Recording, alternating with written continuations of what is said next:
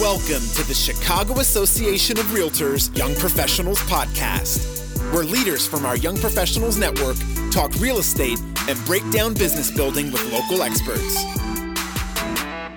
All right, welcome YPN. So today the topic is going to be attorney review in the real estate transaction. And with me today, I got Jordan Pyle, who was the chair for the 2021 or 2020 YPN board, now the past chair. And Jordan's making his first appearance on the pod. So Jordan, welcome, man. How you doing? Thank you, man. Appreciate you having me here. I'm excited for this. Always, man. Yeah, first of many. And our guest today is Mark Cervantes. Mark is a partner at Cervantes, Chat, and Prince. Before co-founding the firm, Cervantes got his JD at St. Louis University, go Bills, and thereafter maintained a solo practice in downtown Chicago under the name of law offices Mark A. Cervantes. So, Mark, how you doing, man? Thanks for coming on. Very well, Quinn. Thank you so much for having me, and hello to everybody out there listening and or watching. Yeah, absolutely. Before we get started, why don't you just give us a quick background about yourself? You know, what made you pursue a law degree and what made you really get into real estate law at the end of the day? Well, this is very cliche, but and it's probably a little bit before both of your times, but there used to be a show called LA Law. And when I was growing up, I used to watch that show. Corbin Bernstein was in it. He was also in Major League, if you remember, the third baseman. But I absolutely fell in love with that show, shows like Night Court. And literally, I can't stand the sight of blood, and I suck at math. So I couldn't be an engineer. I couldn't be a doctor. My parents basically told me I had to get an advanced degree. So it was the law. But I love to read. I love to argue. So I always thought I was going to be a litigator, which I was. Out of law school, I was a state's attorney here in Cook County. I did that and then went off to do litigation on the civil side. But, real estate wasn't even a thing for me until I just realized, I did a couple of deals for some friends, and it basically became my career for the last 15, 16 years. And I've been an attorney for 21.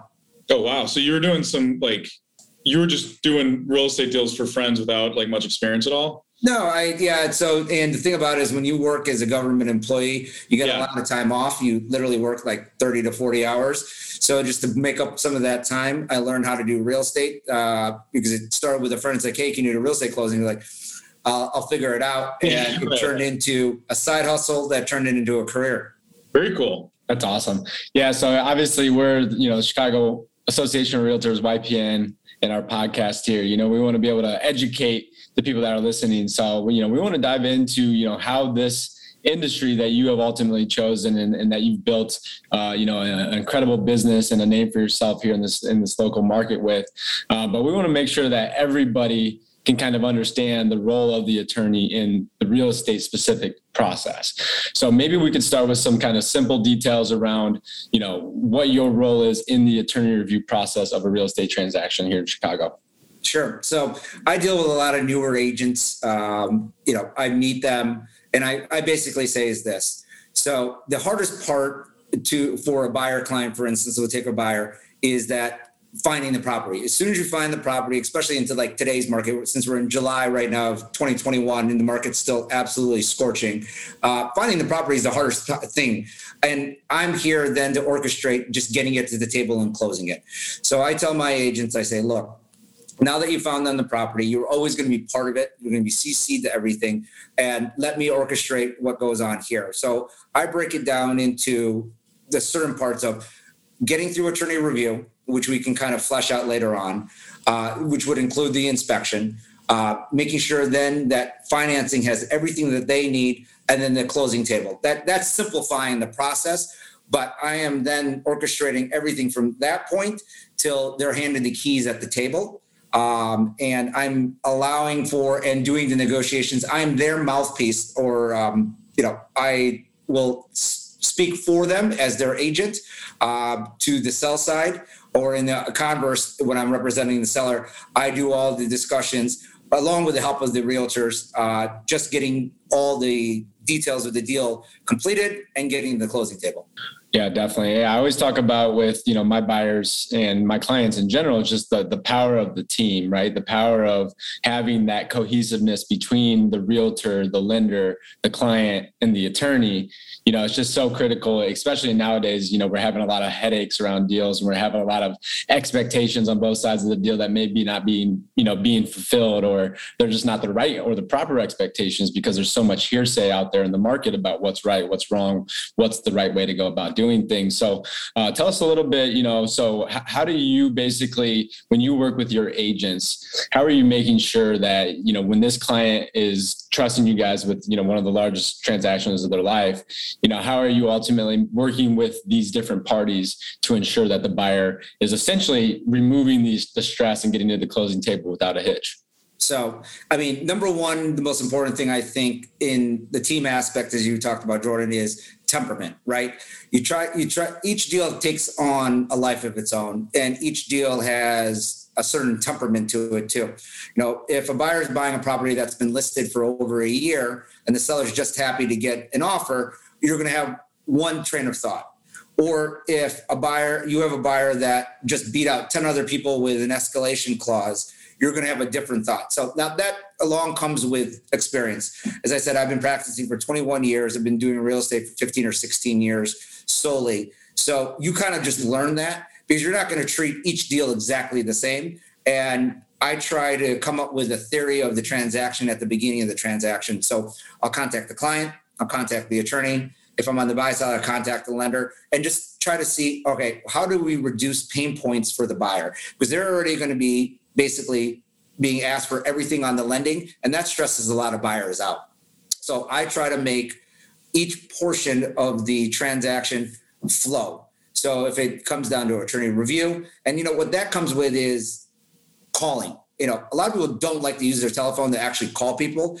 I find that, the introductory call, and of course I use email. However, people want to talk, especially, when they're buying, like you said, this is the largest investment a lot of times people will have. So they just want to talk it out. And I will email, but, when we're discussing inspection items, when we're discussing attorney review, you and I, we do this every single day, right?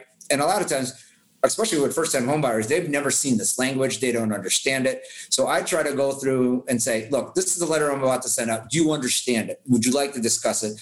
Here's other side's response. Let's discuss that and make sure you understand it. I just don't want you to assume it, because a lot of people, they won't speak up and they'll just say, whatever you think. Well, I'm not the one who's going to be living there or the one buying it. So I like to make sure that they understand the process and ask the questions that are necessary. So when they go through it again, they kind of have a better understanding of it. And so when we get an answer that's not necessarily something that they agree with, they at least understand maybe where the other side is coming from. Sure.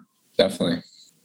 So a follow-up question to that, since you started talking about, the contracts themselves. So how flexible are, the typical contract that you probably see is the multi-board and then, the car condominium contract.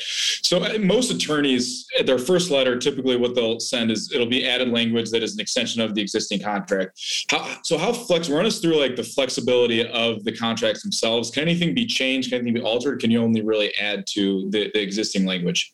So the multi-board, the 7.0 just came out probably about 2 years ago. And what the board tried to do in the 7.0 was kind of take out, deal fatigue. Because a lot of deals were dying prior to 7.0 because attorney review was taking too long, inspection was taking too long, all these things were taking too long. So what they tried to do, because it was a group of realtors, a group of attorneys that got together to create 7.0.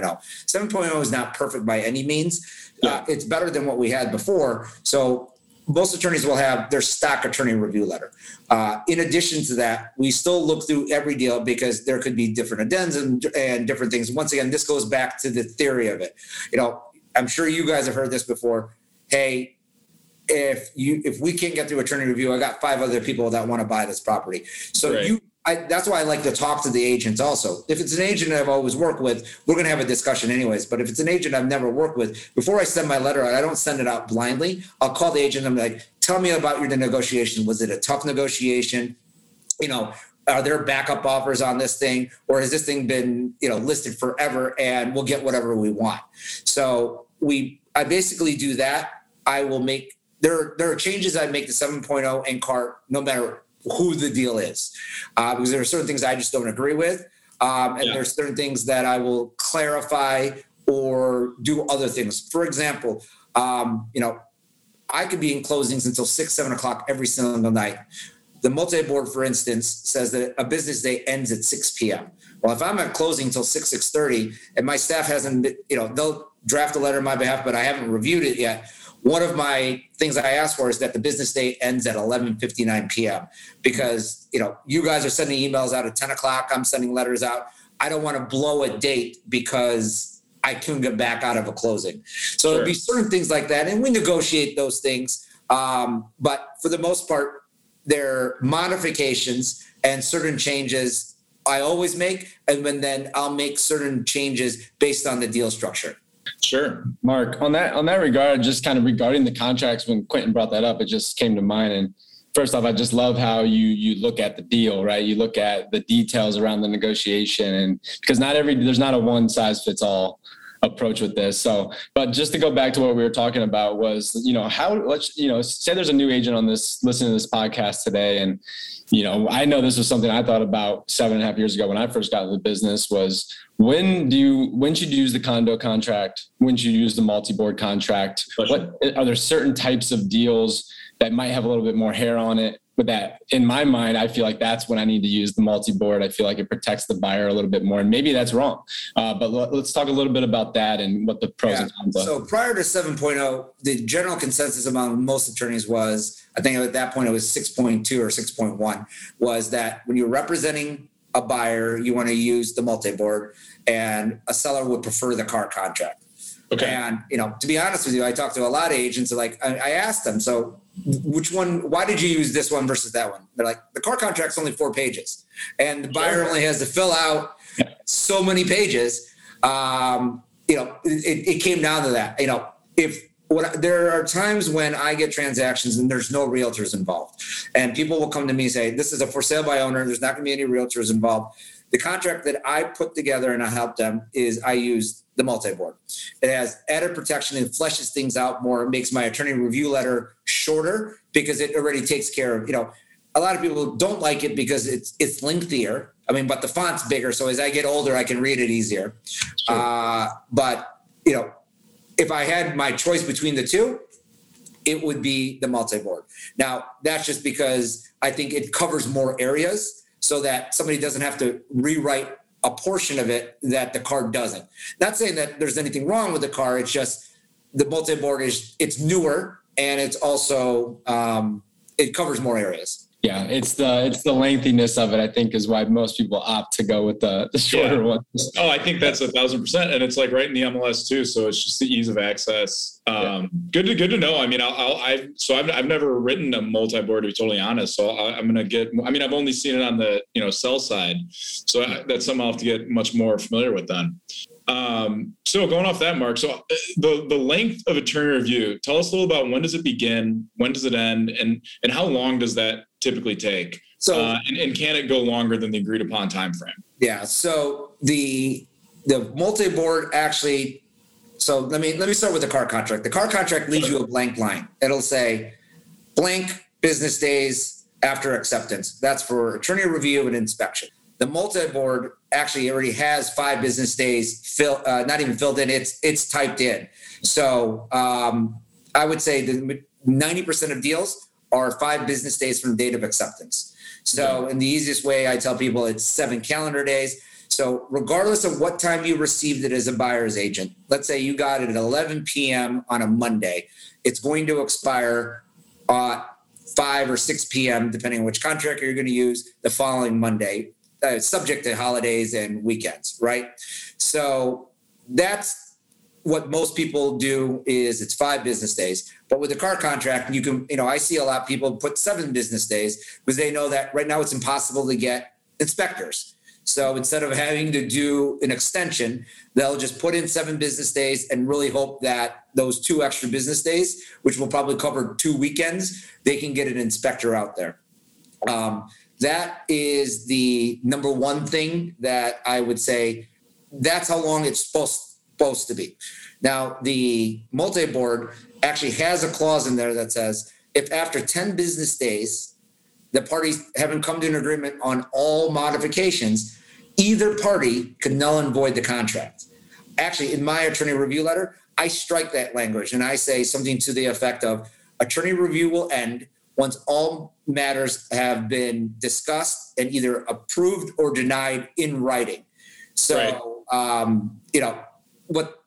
went to a lot of seminars when they were building the 7.0 contract, and they thought that 10 business day idea would shorten attorney review. But most attorneys know that, let's say a contract's accepted on a Monday, I don't get it until Wednesday or Thursday.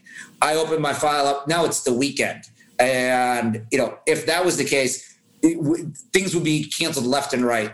Now, that is a problem. I mean, I've had attorney reviews go as long as 3 or 4 weeks just because so-and-so is on vacation or you're stringing somebody else out due to the fact that your clients are looking at a different property.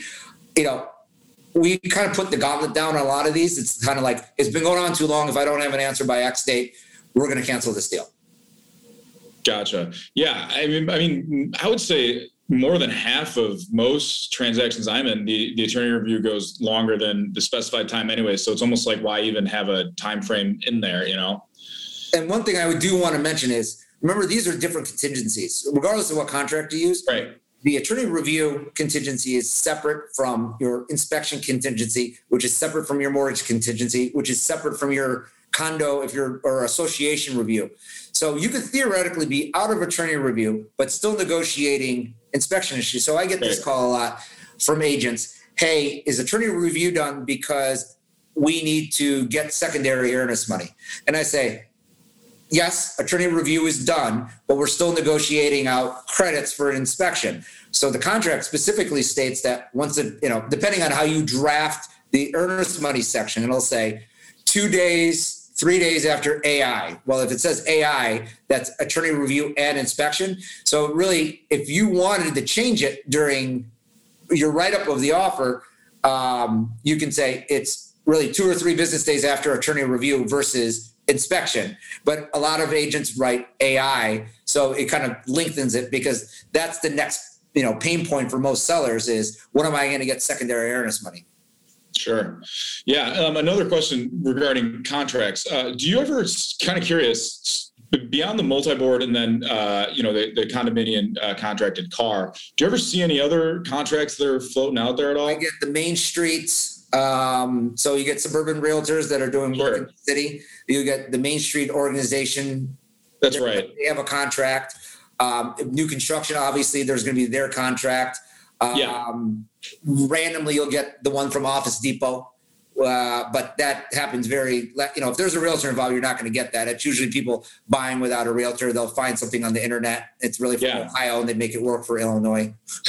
Sure. Why don't you offer a little bit of background regarding, for some new agents who maybe, haven't touched a new construction deal or seen it, why don't you kind of explain how that process is like, and how it's different from, standard companies? I'm pretty involved in new construction for sellers and buyers. So with regards to new construction for buyers, really what happens here is the developer, if it's a national developer, it's a developer that's doing whole subdivisions, they'll have their own contract, right? That's probably drafted by the seller's attorney. It's going to be fairly one-sided to the developer. Like I'm reviewing a contract right now by a national developer, and it specifically says there's no attorney review. So once you get a contract like that, you as an agent, you'll want to be careful of that. So thankfully the agent called me and said, look, this developer, and I'm familiar with them, says that there's no attorney review. So the second they sign it, they can't really get out of it. So in that case, I'm reviewing the contract right now. I'm in essence pointing out all the things I would point out during attorney review to the potential buyer and saying, look, you won't be able to change these things. Are you okay with this potential exposure on these issues? And that's what I do there. When I represent developers that do spec homes or subdivisions, I draft the contract and we go off that. And things to watch out for, no mortgage contingency, for instance. Yeah. You get developers that are building big high rises here, and that's something that is in a lot of contracts I draft, and then also a lot of contracts for big time developers. The reason for that is if somebody's building a home for somebody and you have a ton of extras, let's say you put in $60,000 of extras, that developer won't be able to sell that house to anybody else. So that's the reason you don't have all the outs that you normally would have in a car contract or a multi-board contract. Sure. Yeah. I mean, also, depending on how early out you're buying new construction, you don't know what the interest rate environment's going to look like. So as a builder, you're like, you want to tie them up. If it jumps up 2%, they can't afford it. Like, just, see you later. What are you going to do? Yeah. I mean, right around after the financial crisis, there was a lot of people that I ended up representing, negotiating out of new construction contracts because certain buildings couldn't get FHA financing, and Fannie and Freddie wouldn't back them. So we had to negotiate buyouts with regards to that. But those are things that as a newer agent, don't be afraid of the new construction contracts. I mean, there's a lot of the same concepts. It's just not in the same place that you found it. They're a lot longer. Because the ones I draft are about 30 or 40 pages. But if you're not sure, talk to your real estate attorney, and they can kind of walk you through and help you before you meet with the client to sign it up. Because instead of just saying, here's the contract via DocuSign, at least that way you're adding value to the relationship between you and that buyer by being able to explain the different areas, because it's going to be different than your regular multi-board. Yeah, good advice. Definitely. Yeah. New construction, have an attorney read over it first. Definitely. So with that said, do you see that most states use attorneys or some that don't? And do you recommend that, everyone should probably use a real estate attorney in this process? Well, I'm a little biased to it, but I get a lot of clients from different states, California, New York, and they, at the end, they say, I can't believe I've bought 5 or 6 properties my whole lifetime. I've never needed an attorney. So Illinois, the Chicagoland area specifically, is what we call an attorney state. So, there's nothing saying that a buyer or seller has to use an attorney. There is no law that says anybody, but it's highly recommended by agents, realtors, because once again, going back to our original conversation, we orchestrate the transaction. Right. Having to deal with and analyze certain legal portions of it. So, for instance, let's talk about sellers. With regards to sellers, clearing title and doing all that, that is a function of my role in a transaction. Could a realtor potentially do some of it? Yeah, they could. But we want you guys out there selling. We want you guys doing that. And the title companies, the title companies in the area, that's not part of their function. In other states, the title companies will pick up some of that work, but there's not as much discussion with the client. It's basically sign here, sign here, sign here. The fact that I have a law degree, I can analyze certain things, be able to explain it to the clients, both on the sell side and the buy side. So I've found that, attorney states are in the minority. But once I have somebody that's done business and done transactional work real estate wise in other states, they like the hand holding and or the explanations. So most of my sellers don't come to closing. I draft all the documents. I explain everything. I clear title. Sometimes you get clean deals. You have one mortgage, you get the payoff. Great. But there are times when you have IRS liens, or you have certain things that take, or a lien or a mortgage that wasn't cleared from 20 years ago. Sure. That is part of our job description. We do that. On the buy side, with regards to it, walking through potential exposure, that's how I look at things when I talk to my clients. I'm like, all right, if you agree to this paragraph, this is your potential exposure. Are you willing to take on that exposure as opposed to this is their response? Is it yes or no? So there's a discussion, there's an understanding, and that way the people know what they're getting themselves into. For instance, one thing that comes up a lot is, will the buyer take an existing survey? Because the contracts both call for a survey not less than 6 months old. Right. So what we tend to do in the industry is to save the sellers money. If they have an old survey, let's say 4 or 5 years ago, but they've touched nothing on the outside, we have what's called an affidavit of no an affidavit of no change. And so we try to help reduce the cost of the seller. And then I explain to the buyer all those things. So, there's certain deal parts that we explain everything. We explain title. For instance, what's a special service area? Certain things like that. I mean, I can get totally in the weeds on that. I don't want to do that. But there are different things, or things that comes up a lot is, what is the exposure on historical preservation, historical district, those kind of things. We talk about all that, and we have a discussion, and we come to a consensus on how we need to move forward. Yeah, good. Yeah, that's a good point. And now that you mentioned the survey, I guess, so surveys typically you're only going to get for 2 to 4 units, standalone buildings, whatever. I assume. I've never seen one for condo or anything like that. But I guess talk about the importance of ensuring that you have a survey when you're closing on a property, and should you ever close without a survey? So for condos, you don't get a survey only because a condominium it's a legal fiction. You're buying a box of air, right? So the survey is really the survey when the developer recorded the declaration, they recorded a survey along with it. So that's the survey. So on each transaction thereafter, you don't need to order a survey. For anything outside of a condominium, so I usually tell people, if there's not 4 zeros, if there's 4 zeros at the end of your PIN number, you'll probably need a survey, because all condos have 4 numerical digits at the end of their PIN number. It's not a 100% rule, but it's a good rule of thumb. Okay. So basically, and I had this conversation this morning with a client, let's say you're buying 123 Main Street. The title company is not ensuring that you're buying 123 Main Street. 123 Main Street is for the purposes of the U.S. Postal Service, so you get your mail. What you're buying is the PIN number. You're also buying the legal description, the thing that says the meets and bounds, so forth, subdivision, 1948, things like that. That's what you're buying. So what the survey does is it has somebody go out to the property, they figure out the meets and bounds, and they match the survey and legal description to legal description that's in the records of the recorder of deeds. So it's imperative, in my opinion, to close on. Yeah. Do other people close on properties without a survey? They do. One, maybe because there's only one other owner, and they're pretty confident that the survey before, there's been nothing done to it.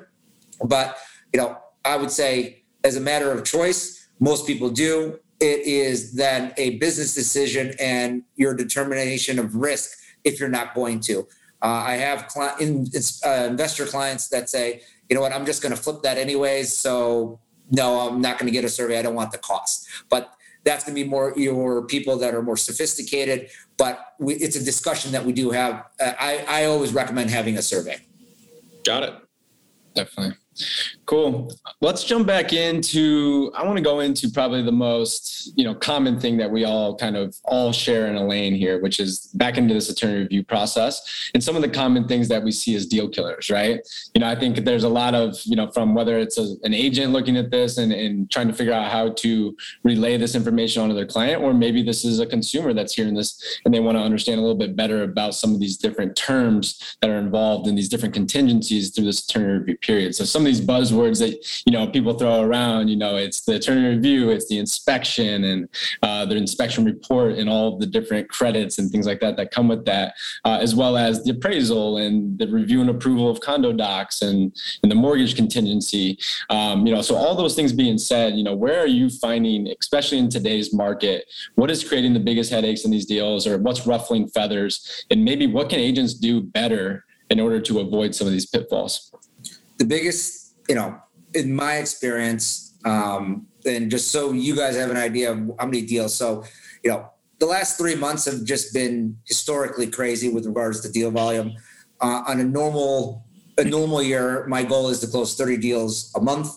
I've been closing upwards of 60 to 70 deals a month lately. It's that bonkers right now, right? So with regards to what I'm seeing in my own practice, it has always been, but even more so now, is inspection items, right? So, and it also depends on psychologically where people think, is it a buyer's market or seller's market? And people will tell you, all the big trainers will say there's no such thing. It's just the market, right?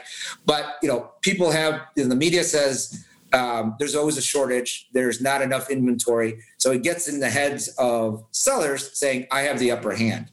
So I'm seeing a lot more as-is contracts with regards to properties. But the biggest thing is, and it's always been this, but more so lately, is, you're never going to get a perfect property as a buyer. And the seller always thinks their property, there's nothing wrong with it. So as a listing agent, I think a good thing to do is have a very frank conversation with your client and say, look, I think you should price it at X based on these comparables and whatever analysis that you use. But just letting you know, more than likely, these are going to be the hit areas that an inspector is going to find. And you guys have been doing this for a while. You guys know what they are. As a buyer's agent, going in, talking to your client and say, look, and what I tell people is when you make your offer, instead of just being inside the house for 3 minutes, take a look at it, because it's my opinion. The contract calls for this is if you could see it during your offer and it's clearly there, you should have taken that into account in the offer that you made. Yeah. Now, there's stains in the carpet and there's nothing on top of it. Take that into account, because the report's going to come out. There's going to be stains on the carpet, or there's going to be nicks on the wall. You saw that when you made your offer. So you should be negotiating that. And, the good thing about the 7.0 contract is it specifically states the things that you can ask for. And theoretically, it also states that if you ask for something outside of that box, seller can cancel unilaterally. So I always tell people, there's the let's throw everything on the wall and see what it sticks approach, which I don't agree with. I say, let's focus on mechanicals and all the things that the contract allows for, because those are the big ticket items. And once again, it goes back to the theory, you guys as agents sometimes get the, tap on the shoulder. Hey, we came down on price where you guys wanted. Don't nickel and dime us when it comes to the inspection, right? But, a lot of first-time home buyers, they see a report that's 50 pages long and they want to ask for everything. But once again, that's where it takes a strong realtor and a strong attorney to reel them in and say, look, what really is important to you? And I usually say health and safety, those are things that are that should be important. There are going to be some aesthetic things, but anything that has to do with health and safety, we can definitely negotiate. But the thing about it is I get this from sellers all the time. Hey, this is an as-is contract. Why am I getting a list of 20 things to fix? Once again, it takes a strong realtor and a strong attorney to sometimes reel in your clients. I know when you're starting off new, it's somewhat daunting to say no to your client because you're conditioned to be as helpful as you can. But they're going to thank you in the long run, because I've had deals literally where I send a letter out knowing that I shouldn't be asking for these things, and the other side says, nope, we're going to cancel. But you never know how short of a fuse each side has. Once again, that's managing clients, managing expectations. Sure. Yeah. Material defects, health and safety issues. And we all know that as is contracts are, they're kind of wishy-washy anyways. So it's, but I see that being something that people use to get an edge, and then it creates ultimately the tension later on during the deal. So, I'm also very cognizant on how I'm relaying that information and that offer to the seller to set those expectations on like, hey, this could get a little wonky because of the style of how this has kind of been up until this point. Right. And you can kind of get a sense for that. I feel like when you know who you're working with on both sides of the deal, which things you have to kind of use some finesse around. But at the end of the day, what I love about the attorney I work with, and I want to ask you your opinion on this, is like, I think realtors and buyers and sellers, it's so emotional to us, right? And at the end of the day, the law is black and white. And it's sometimes where my attorney just has to say it's either yes or no, or it's either you have to make a business decision to move forward or you don't. Like, talk to us a little bit about just how that plays into the overall expectation and the closing and, attorney review process.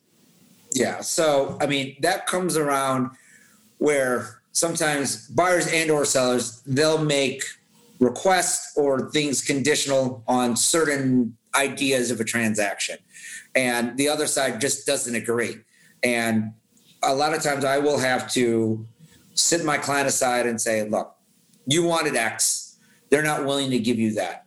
And, for these enumerated reasons, they can do that. So once again, like you were saying, Jordan, you just kind of make what's important, because usually when I have a conversation, the first thing I say to a client, sell or buy, how important is it for you to buy this place, or how important is it you to sell this place? And I'll get answers ranging from, do your best, push the envelope as much as you can, but I have to buy this place because I have nowhere else to live. Or I'll get, if I don't sell it to these guys, I wasn't even looking to sell it anyways, but I just wanted to test the market and I got an offer within 24 hours. Right. So I'd like to understand that because that's how I'm going to couch things. And once again, it's about communication. When I'm about to send a bad letter out to the other side, I'll call the other attorney because most of them I know, and I'll say, look, I'm sending this to you, just letting you know, this is the parts that I'm not going to put in the letter, but if the goal is still to get to the table, let's discuss this. Because sometimes a cold letter will take people by surprise, and I try to talk it out with regards to that. Yeah.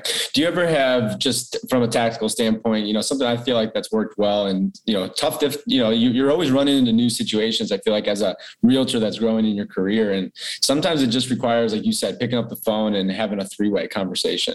Do you feel like that is, that's helpful for an attorney, an agent, and a buyer to hop on the phone and just say, hey, let's just hash this out really quickly, or how would you approach that? Absolutely. I mean, if I get bad news, I'll always call my agent first because this agent may have looked at 50 properties with this person and knows them in and out. And I've only known them for a week, right? Yeah. And I will call the agent first and I say, look, I'm about to send this email out. Let's talk about it. And then let's get so-and-so on the phone. I'll always do that. I'll do that with agents that I work with for years, or even agents that I don't have that much experience with, because they know the client. If it's a client that I brought into the deal, that, sometimes I won't do that because I know them personally, but most of my deals come from agents. So I'll always ask the agent first and I'll defer to them. I said, look, do you want to break the news to them, or do you want me to break the news? And then let's do a conference call. Yeah. The last thing I'll say on that is I just feel like it's so classic in this business that time kills all deals. And it's like, I feel like so many of the problems that happen in these real estate transactions where the tensions do start to get messed with is just, it's a delay of like doing the thing that needs to happen. Right. And it's a fear thing. I feel like from an agent's perspective of, oh my God, I have to have this conversation, or I have to figure out how to approach this thing. And ultimately it drags things out. And that's what I think, kills the deals a lot of the times. Yeah, for sure. And a follow-up question to that. So, I mean, as you know, a lot of realtors can have pretty big heads sometimes. And we're the initial point of contact, and we're we're kind of the groundskeeper of the deal, and we're going through the entire transaction. So I've had transactions where I've seen realtors get in the way of things. I guess like my question to you would be, during the process, what can realtors do to kind of, what would you like to see realtors do during this transaction? Because to me, during the attorney review process, you're more behind the wheel than anybody else. Once we get that inspection done, so what do you wish you would see more realtors do, or do less when it comes to that? Well, it's on a case by case basis. So I don't mind when we have battle. I don't like doing battle of letters. It goes back to the communication thing. So let's say that we are absolutely so far apart on inspection items, or whatever the issue is. Sometimes it just takes a call from the realtor to the other realtor and say, what is it going to take for your side to stand down on this issue? Because this is really important for my client. The attorney, can handle it, but it becomes kind of cold on there. And, you guys it's a small network, even though there's a lot of realtors out there. But sometimes if it comes from you versus a letter from me, it goes a long way for the two sides. Because sometimes in a transaction, attorneys are weaponized, and I have to write certain letters in a certain way, because if it ever came down to litigation, I have to write it in a certain way. And that comes off to certain people, standoffish, antagonistic. But if it's a phone call from you guys, and that's part of the process. I'll talk to my agents and say, hey, call the listing side, call the buy side. We're only this far apart. See if you can work that out. Throw in some furniture, whatever it's going to take. Yeah. Let's figure it out. Yeah. And I think that's I just want to like do a shameless plug for YPN and like what it's done for my career. And I'm sure Quentin can, start to see this happening for him as well. It's just the collaboration aspect. And that's why it's so important to get involved in this industry and to give back in the way of YPN or any other professional board that, you have the chance of sitting on, because there's so many times where the other agent on the other side of the deal, and how many times is that such a more pleasant transaction when you do know that person, or when your client's up against 5 other offers or whatever the situation might be. It's just shameless plug for YPN to get involved and collaborate with other brokers. And it's not competition. We can all go further if we, help each other out. Absolutely. Yeah. And this is like a really hard pressing issue for me, because it bothers me when agents don't get on the phone, because you should always be on the phone. But before you submit an offer, pretty much, like, I'm a phone guy. Like I need context behind everything this. And when you're in attorney review, it's good that, you're on the phone a lot too, Mark, because a lot of agents don't really know that. They just see the letters go by.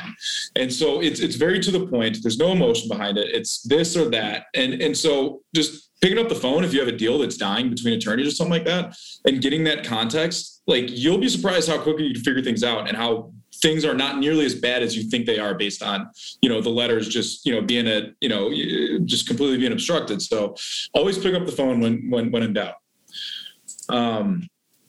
So yeah, next question. What are some things that could come up during the attorney review process that would maybe give you some serious cause for concern when you have a client buying a property? And in that case, do you, if that is the case, do you often tell them to back out, or how do you typically handle that?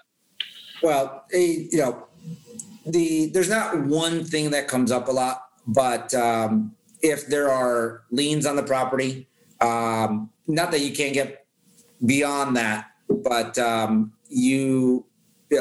instance, I'll use something that I recently had to deal with. So in the city of Chicago, there is building court, right? The building court is not, they're administrative hearings as opposed to circuit court. So what I like to say is I refer to it as 400 West Superior, if you're familiar with it. 400 West Superior is our administrative court. There's one down on 95th Street as well.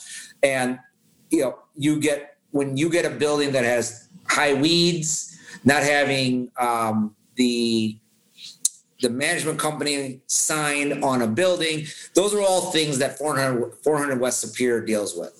Those, you can't find those things on a search. So when I get a file that has a lot of building court cases that I'm aware of, and the time between when a building gets hit with a violation and when it actually goes to court can be sometimes up to 8 months. So let's say you close the deal and the seller of the deal owned it, but the violations didn't come out until after you owned it. They're yours now. So those are kind of things that I watch out for and be very careful. Be careful about estates, not saying, once again, don't run away from that, because sometimes you get great deals on estate sales, right? But just making sure that whoever set up the estate or the deceased, all that is pretty buttoned up so that you won't have any title issues. I just recently had a flood zone where the buyers found out the property was in a flood zone. Their insurance was 5 times what a normal insurance policy would be for a similar property. Those are all things I watch out for.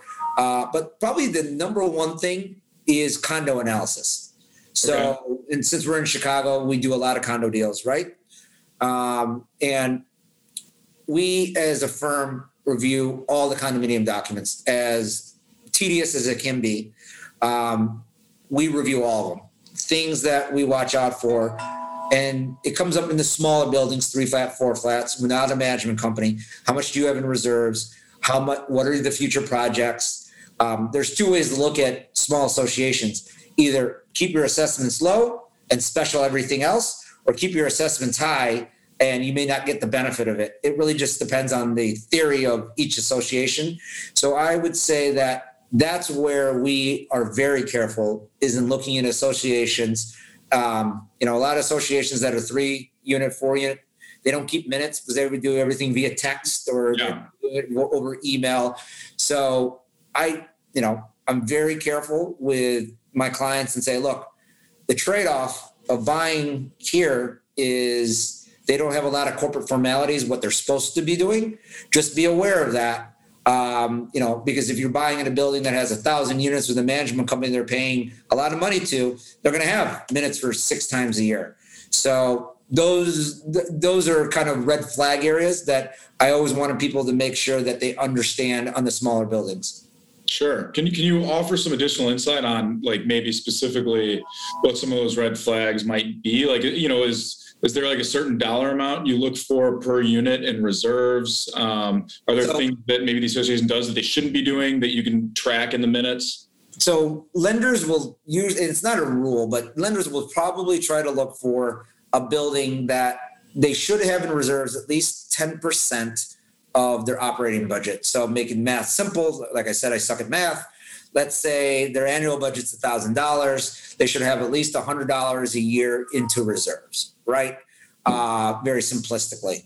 So once again, it really all depends, but you want that usually as a baseline, right? Because that's what lenders are at least looking for. So if a lender thinks that's important, but it came up back right around the mid 2000s, there was a lot of split face buildings. I don't know if that was before your time, but those are built. It was a material that was cheap, and buildings were being built with that. So there was a time like early 2010 and afterwards, if these buildings aren't sealed properly, these buildings will have a ton of condensation inside, and then that creates mold. Because if they're not sealed when they're supposed to be, it turns into a huge problem. Now, they're not allowed to be built with now, but that was kind of like a red flag. So we were looking at what are they built with, because they have this weep system, this whole thing. So we look at that. We look at, what have you done as preventive maintenance? Because let's say the building's 5 years old and it's a 3-unit or 4-unit, and you've done nothing. Your assessments are still $100 a month. That's great for you, but you're representing second buyer, and the roof is probably going to fail in the next 3 or 4 years. The exterior of the building hasn't, been sealed. There could be all these problems down the road that second buyer is going to have to deal with. So those are kind of the analysis of things we think about. Once again, the difference between that and a big building will do what's called a reserve study. They'll hire an outside company. The outside company will say, look, in the next 15 years, these things should be updated. And it's going to cost this for a roof. It's going to cost this for elevators. It's going to cost this. So a good association and management company can build that into what the increases in assessments are going to be. Sure. Yeah, no, good stuff. And then another question I'd have would be special assessments. So is it always a reflection of an association that is poorly run, or is there maybe a time and place for a special assessment? Well, once again, I look at associations as you could have two theories. You can have low assessments all the time, and then when something comes up, everybody just gets special assessed, because the theory goes, I know what to do with my money better than an account that's not making any interest, right? Or you have the more conservative people that say, let's increase assessments so that we don't have to ask people for the special, because who knows if they're going to have it or not. Right. So, there's pros and cons to both. If my event horizon on owning a condo is only going to be 3 years, I would probably prefer low assessments and just special me if I happen to be there, because I'm probably not going to be there for a long time. And then obviously the reverse theory is, if I'm going to be there for a long time, I want to know that my neighbors have the money. Right. So I wouldn't say, but that's just the theory of how you run the association. But, there are going to be certain times, I've lived in condo buildings, I've lived in townhomes. There are certain things like with windows, if the windows are the owner's responsibility, that probably will be a special assessment. I've been in a condo building that needed new windows, and we all had to pay like $5,000 or $10,000 for as a special assessment, because it wasn't the building's responsibility, but we got a deal when the whole building did the windows. Right. Yeah, that all makes sense. Yeah, and there's a lot of times where escrows, can be applied to, post-closing, that survive post-closing to ensure that. Just closed one out yesterday for a deal I closed a year ago. Yeah. The escrow expired yesterday. Got from my client the letter from the association. We put aside $10,000, and the final bill was like $9,200. It's funny because I've had people forget about those before and be like, oh, I forgot I had this money in an account waiting for me. It's in my calendar. It's in my account. So I want to get rid of it. Yeah, exactly. Yep. Awesome. Just to kind of finalize, like just, pieces before we can kind of move and maybe this last, 10 to 15 minutes or so into different things, a little bit more futuristic of real estate and where everything's going in this world. But if you have to get out of a real estate transaction, when there's a lot of different contingencies built into the process to protect the buyer and the seller. But it seems like on the buy side, you can get pretty far along into this process where you're still protected to walk away from the deal if it falls into one of these contingencies and get that earnest money back. So, how do you go about that process if you need to actually, kill a deal after doing your diligence?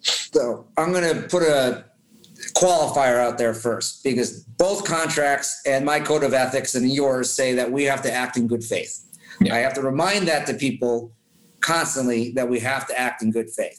Now, there's strategy involved in certain things.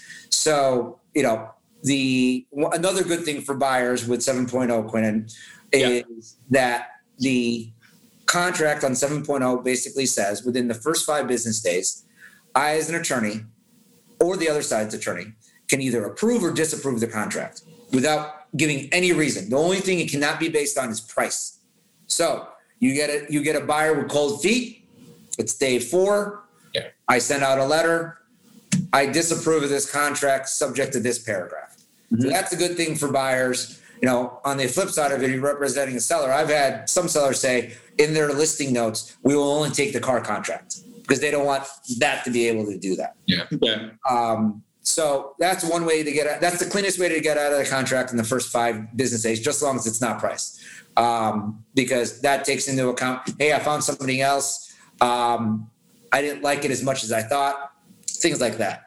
Sure. Other way is to do an inspection. You do an inspection. The contract says that the buyer can either approve of the condition of the property or not. You're out of the contract. And you don't have to give an answer. You just have to say you disapprove of the physical condition of the property. Well, and then there's, when you get to other contingencies, let's say the association one. The association contingency is pretty wide open too. It's buyer friendly. It basically says, depending on which contract, either 3 business days or 5 business days after receipt of the last condo document. So for those that are new, the normal condominium documents that you get are the declaration, the rules and regulations, the minutes, the budget. If you buy in condominium, it's 22.1. The 22.1 refers to the section 22.1 of the Condominium Property Act. And that is a required disclosure by an association regarding certain things like what are in reserves, are there any special projects, are there any special assessments? Buyer can cancel after receipt. So if I get a declaration on January 1st, but I don't get the 22.1, which is not uncommon, until January 25th, I can still cancel it after January 25th, 26th, whatever it is, if I don't like something in there. Well, once again, with my caveat, we're acting in good faith. So then that's the association disclosure. And then you have the mortgage contingency. You can get out of the mortgage contingency if you, in fact, cannot get a mortgage. But it's not just you telling the sell side. There should be a denial letter, because I have this conversation a lot. I can't get a mortgage. I'm like, is your lender going to write you a denial letter? Well, no. I'm like, well, you can't get out based on the mortgage contingency. Yeah. Now, also remember on that is during attorney review, a lot of times when I represent buyers, there is contract language in one of the 2 contracts that says that if buyer is denied a mortgage, the seller can then go get a mortgage for the buyer at the same terms that are written in the contract. I try to strike that. Yeah. So that if I can't get a mortgage with my intended lender, deal's done. So there's ways out. And look, I get sellers, they get frustrated. They're like, why is all the protections for the buyers? I mean, I tell sellers this all the time. You don't have to agree to these. Just because in the contract, you can tell your agent, we'll agree to the price, but we're striking this one, we're striking that one. But how many people are going to move forward with a transaction when there's no mortgage contingency? Probably not many. Right. Mm-hmm. Yeah. Is there ever a point of no return? Like, is there ever a point of no return? Like, yeah. Because there's this period of time where typically attorney review's ending. The buyer is now putting up their balance of earnest money, which is oftentimes a large sum of money. And now you're waiting on basically the bank to underwrite the loan. All the way up until that point is, you can pretty much get out of the deal, right? So is there ever a time where from that point forward, you can't, you're pretty much... I tell people, this is a conversation I have on a daily basis. So, and this is something I wanted to bring up earlier. One of the things as a buyer's agent, you can help a transaction. And I don't know how you guys pick your dates, but dates are really important because one less thing to negotiate, the better. Because sometimes I get a contract and, for instance, the mortgage contingency is 14 days after when the contract was signed. That's not realistic in today's timetable. Yeah. Not at all. I really wish that when lenders receive the contracts, they see these dates and they will tell everybody, hey guys, there's no way with the amount of volume on our pipeline, we can't even get an appraiser out there for 3 or 4 more weeks. So the 2-week contingency is not realistic. Because you got to remember, as a buyer's attorney, I have to ask for permission to extend those dates. Yep. So all the time. it's literally, it takes my staff a whole afternoon. What's up tomorrow on mortgage contingencies? Well, the buyer's always concerned, right? They're like, what's going on with the deal? And it's really just, it's back in underwriting or there was a condition that needed to get thrown back in, right? So it's like, the IRS is slow with tax returns. God knows what. So what I tell people is, I look for a complete unconditional clear to close. And when I look for that, that means, look, if the condition is you verify employment the day of closing, that's fine.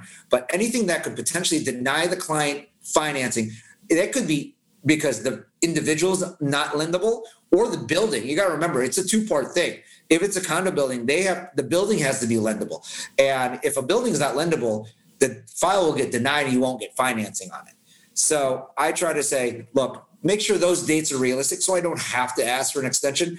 If after that mortgage contingency has cleared and I've either not sent the letter out extending it or I've basically said, here's my clear to close, that is the point of no return. Your earnest money is hard at that point. I tell people this, because this happened to me. It was the day before closing, $1 million property. My client, the buyer, got a job offer from his dream job, but it was in San Francisco. He's buying $1 million property.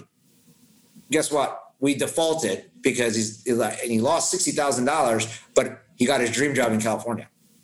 We tried to negotiate that down, but the seller wasn't willing to do it. Right. Yeah, because it's lost time, right? It's lost time on the market. It's the contract said that.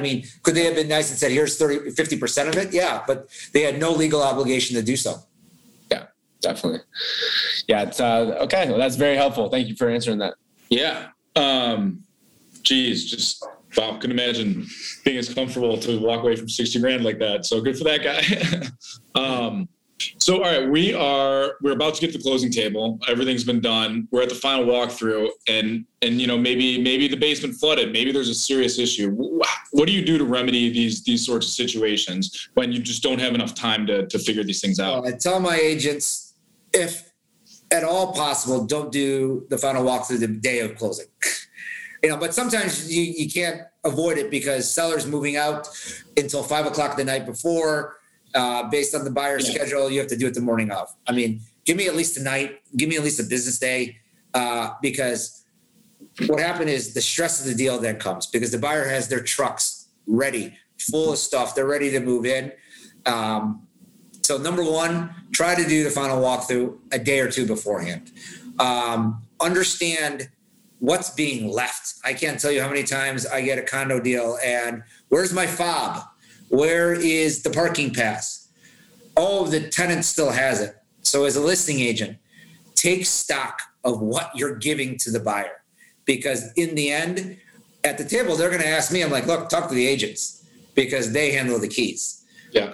Unless they were given to me. But, that would avoid a lot of things like, hey, I'm buying a 2-unit building or 2-unit condo. Why isn't there 2 parking passes? All those things should be hashed out before the closing table. But if there is a inspection item, like, I just dealt with what is attached and what's not attached. I if it can stand on its own, it's probably not attached. But when things are stuck to the wall, they're attached. So make sure because a lot of buyers, even the most seasoned buyers agents, they're like, I just assumed that was attached. Sure. Or not attached, and it was coming or it was going. That's a big fight. And then all of a sudden now I'm trying to negotiate a credit or forcing the seller to bring back something.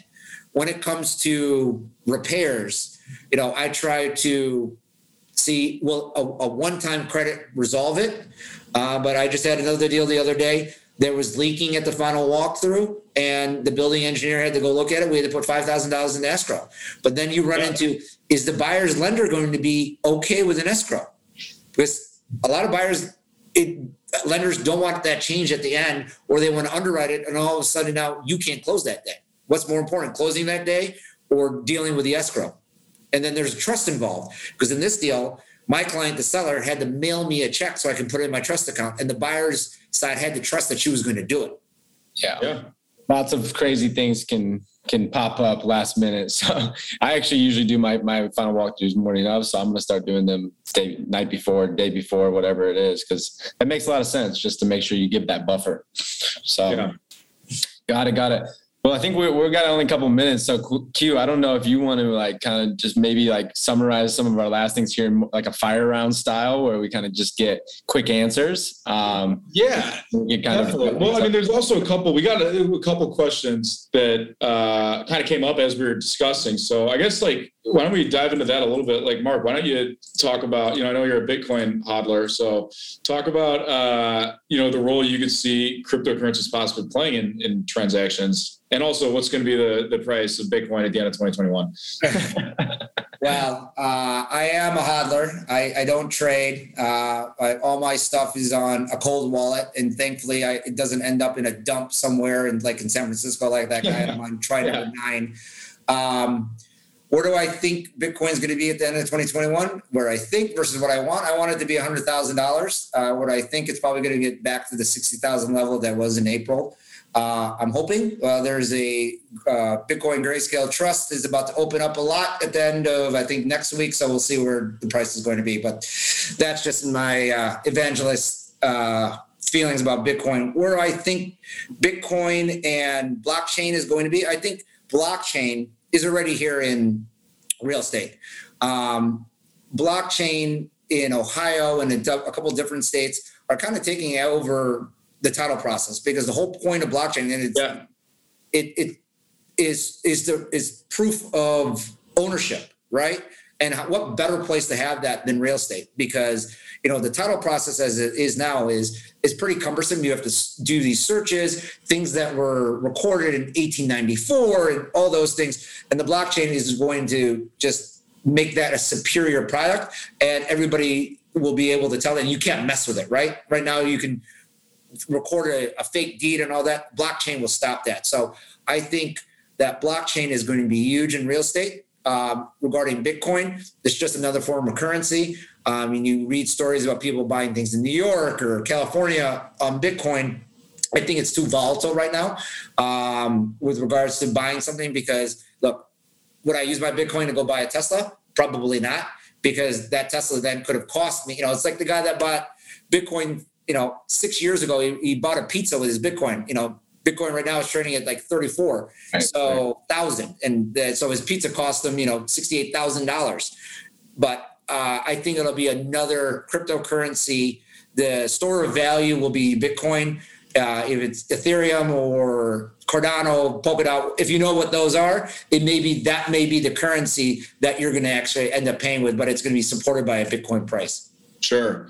Yeah, and I mean, obviously, cryptocurrencies and blockchain is super simple and everyone understands it. But I guess my question, if this were to happen in real estate transactions, would the blockchain start whenever the technology is integrated, or would you be able to go back and add necessary? No, they're going to have to go back and basically. So there's a company in Ohio. What they're taking is Fidelity, the largest title company out there. They're taking basically their inventory and their information and putting it on the blockchain. Okay. So that the starting point of each property is when it started, right? Yeah, right. That way, moving forward, instead of doing it the way we're doing it now, you just do everything on the blockchain. Yeah, super simple stuff. Makes a ton of sense. It just streamlines everything. So let's jump in, very quick hit on the crypto there and blockchain. But, what about the proposed changes to 1031 exchanges? Where are you at with that? Yeah. Hate it. I have a lot of clients that are investor clients. I think it would put a chilling effect on investment because I've got a lot of clients that move in and out of transactions. The theory is that you can even start at your condo as an investment. And then 15, 20 years later, you have a 40 unit building, right? If I have to pay capital gains on my gains, then what's the point of that investment? So I think it's going to put a chilling effect on people moving up. And because that's the whole point of it. Yes, I get it. The country's broke and we're printing money left and right. However, that spurs investment. It spurs transactions. Yeah. I personally, because my clients do a lot of it and I've personally done 1031s, I think it's a great thing. And I really, the obvious reason is the government can get their tax, but there's other ways to tax things. And this would just have a negative impact on commercial real estate. 100%. Yeah.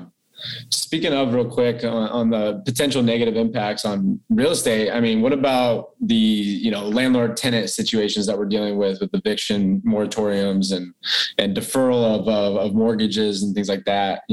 How do you think this is all going to come crashing out? Yeah. And exactly what's going on there. So, for a lot of people who don't know, I think they don't really understand the bones of it. I mean, but a lot of, landlords and owners, they're not receiving anything and they don't get compensated at all. Correct. So just so you guys know, so my firm handles a ton of landlord tenant. On any given year, we're filing over 1,000 evictions. We represent some tenants if they're existing clients, but we're mostly 95% landlord based. So there has been a moratorium since COVID started. That moratorium is supposed to end August 1st. I don't know what the courts are going to do because right now we're still going to Zoom on a lot of our courts. But there will be, a floodgate because, I can tell you my firm has over 1,000 evictions to file because I've had clients that haven't gotten a payment since April of 2020. Our fear is that, right now we can't file against certain clients because if they've applied for the grants that the government's given, we have to let them go through that process.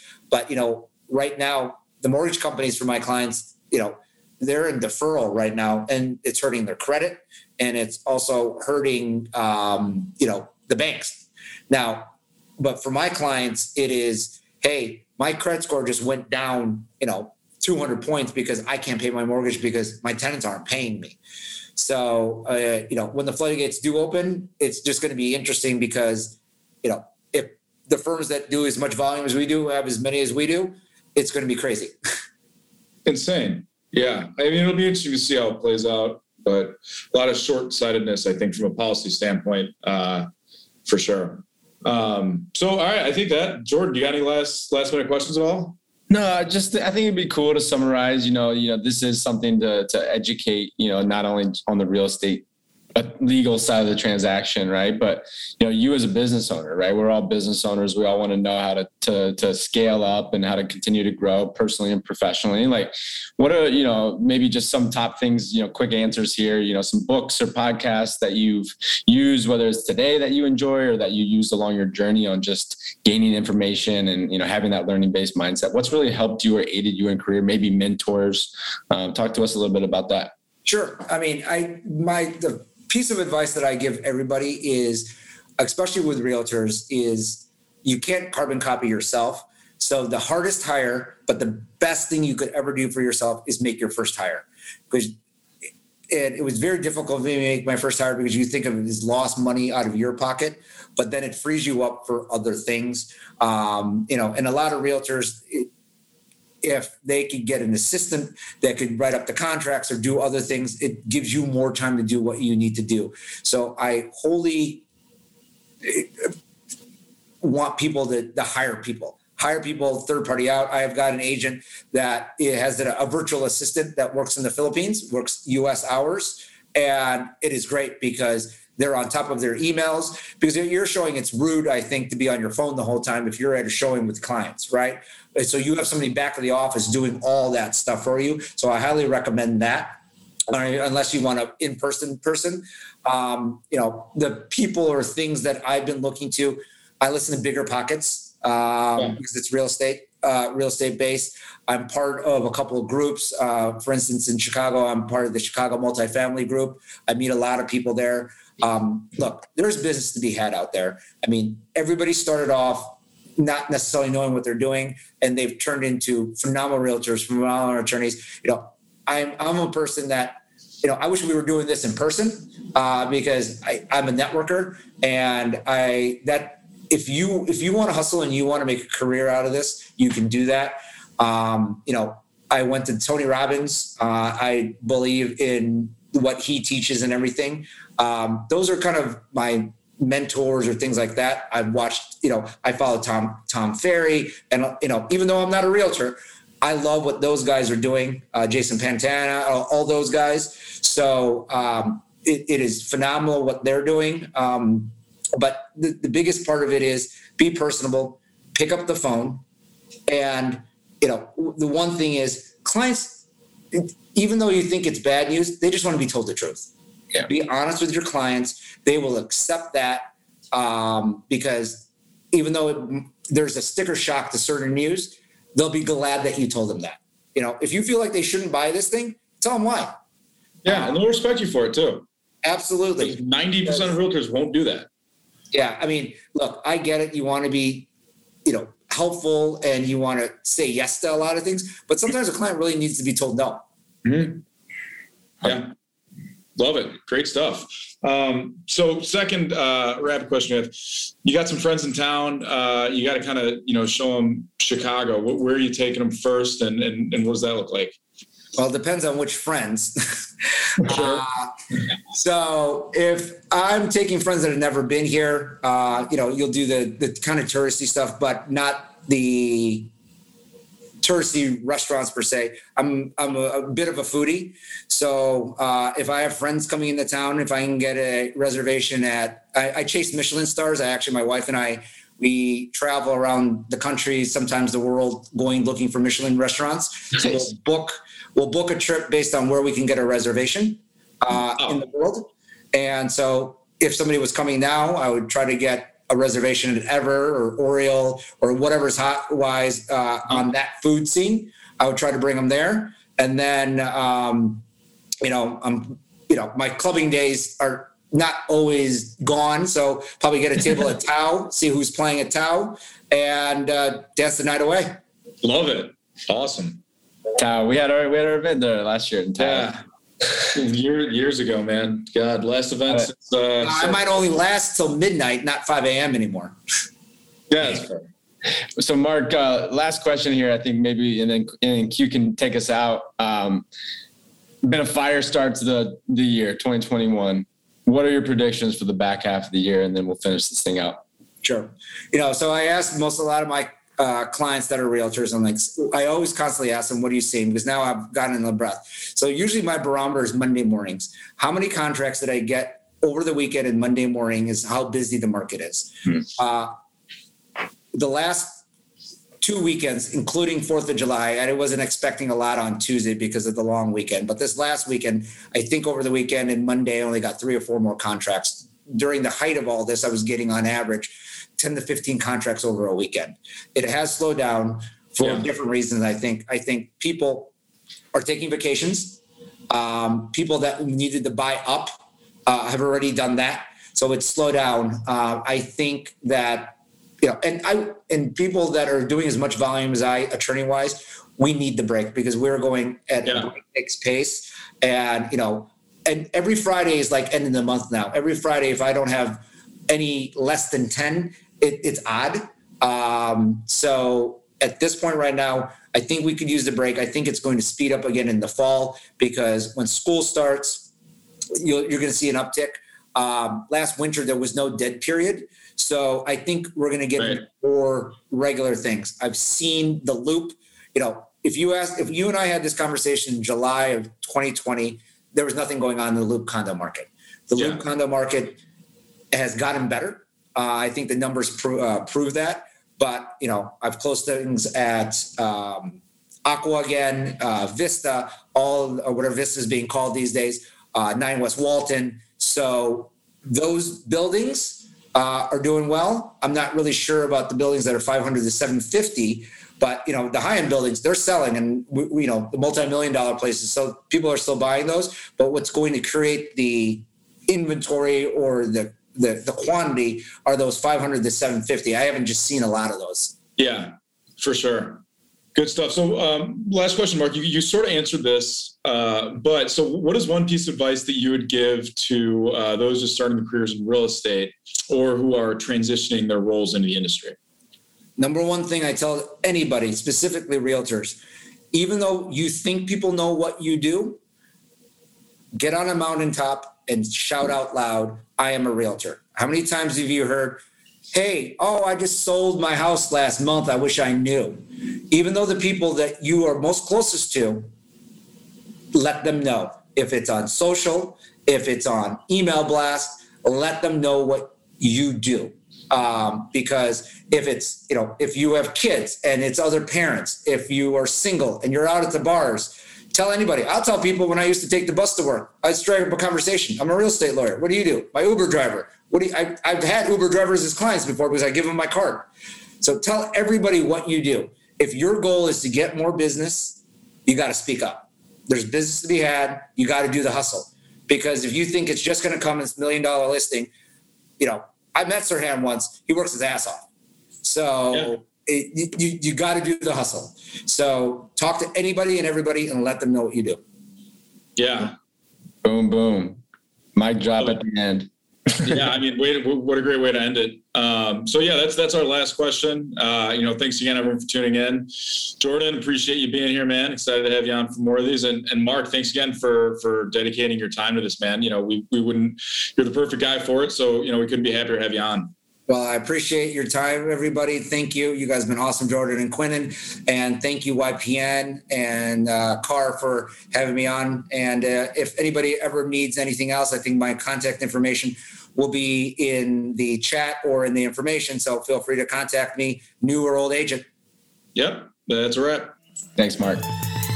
Thanks for spending time with us this week. You can catch up with YPN and what we've got coming up next at chicagorealtor.com.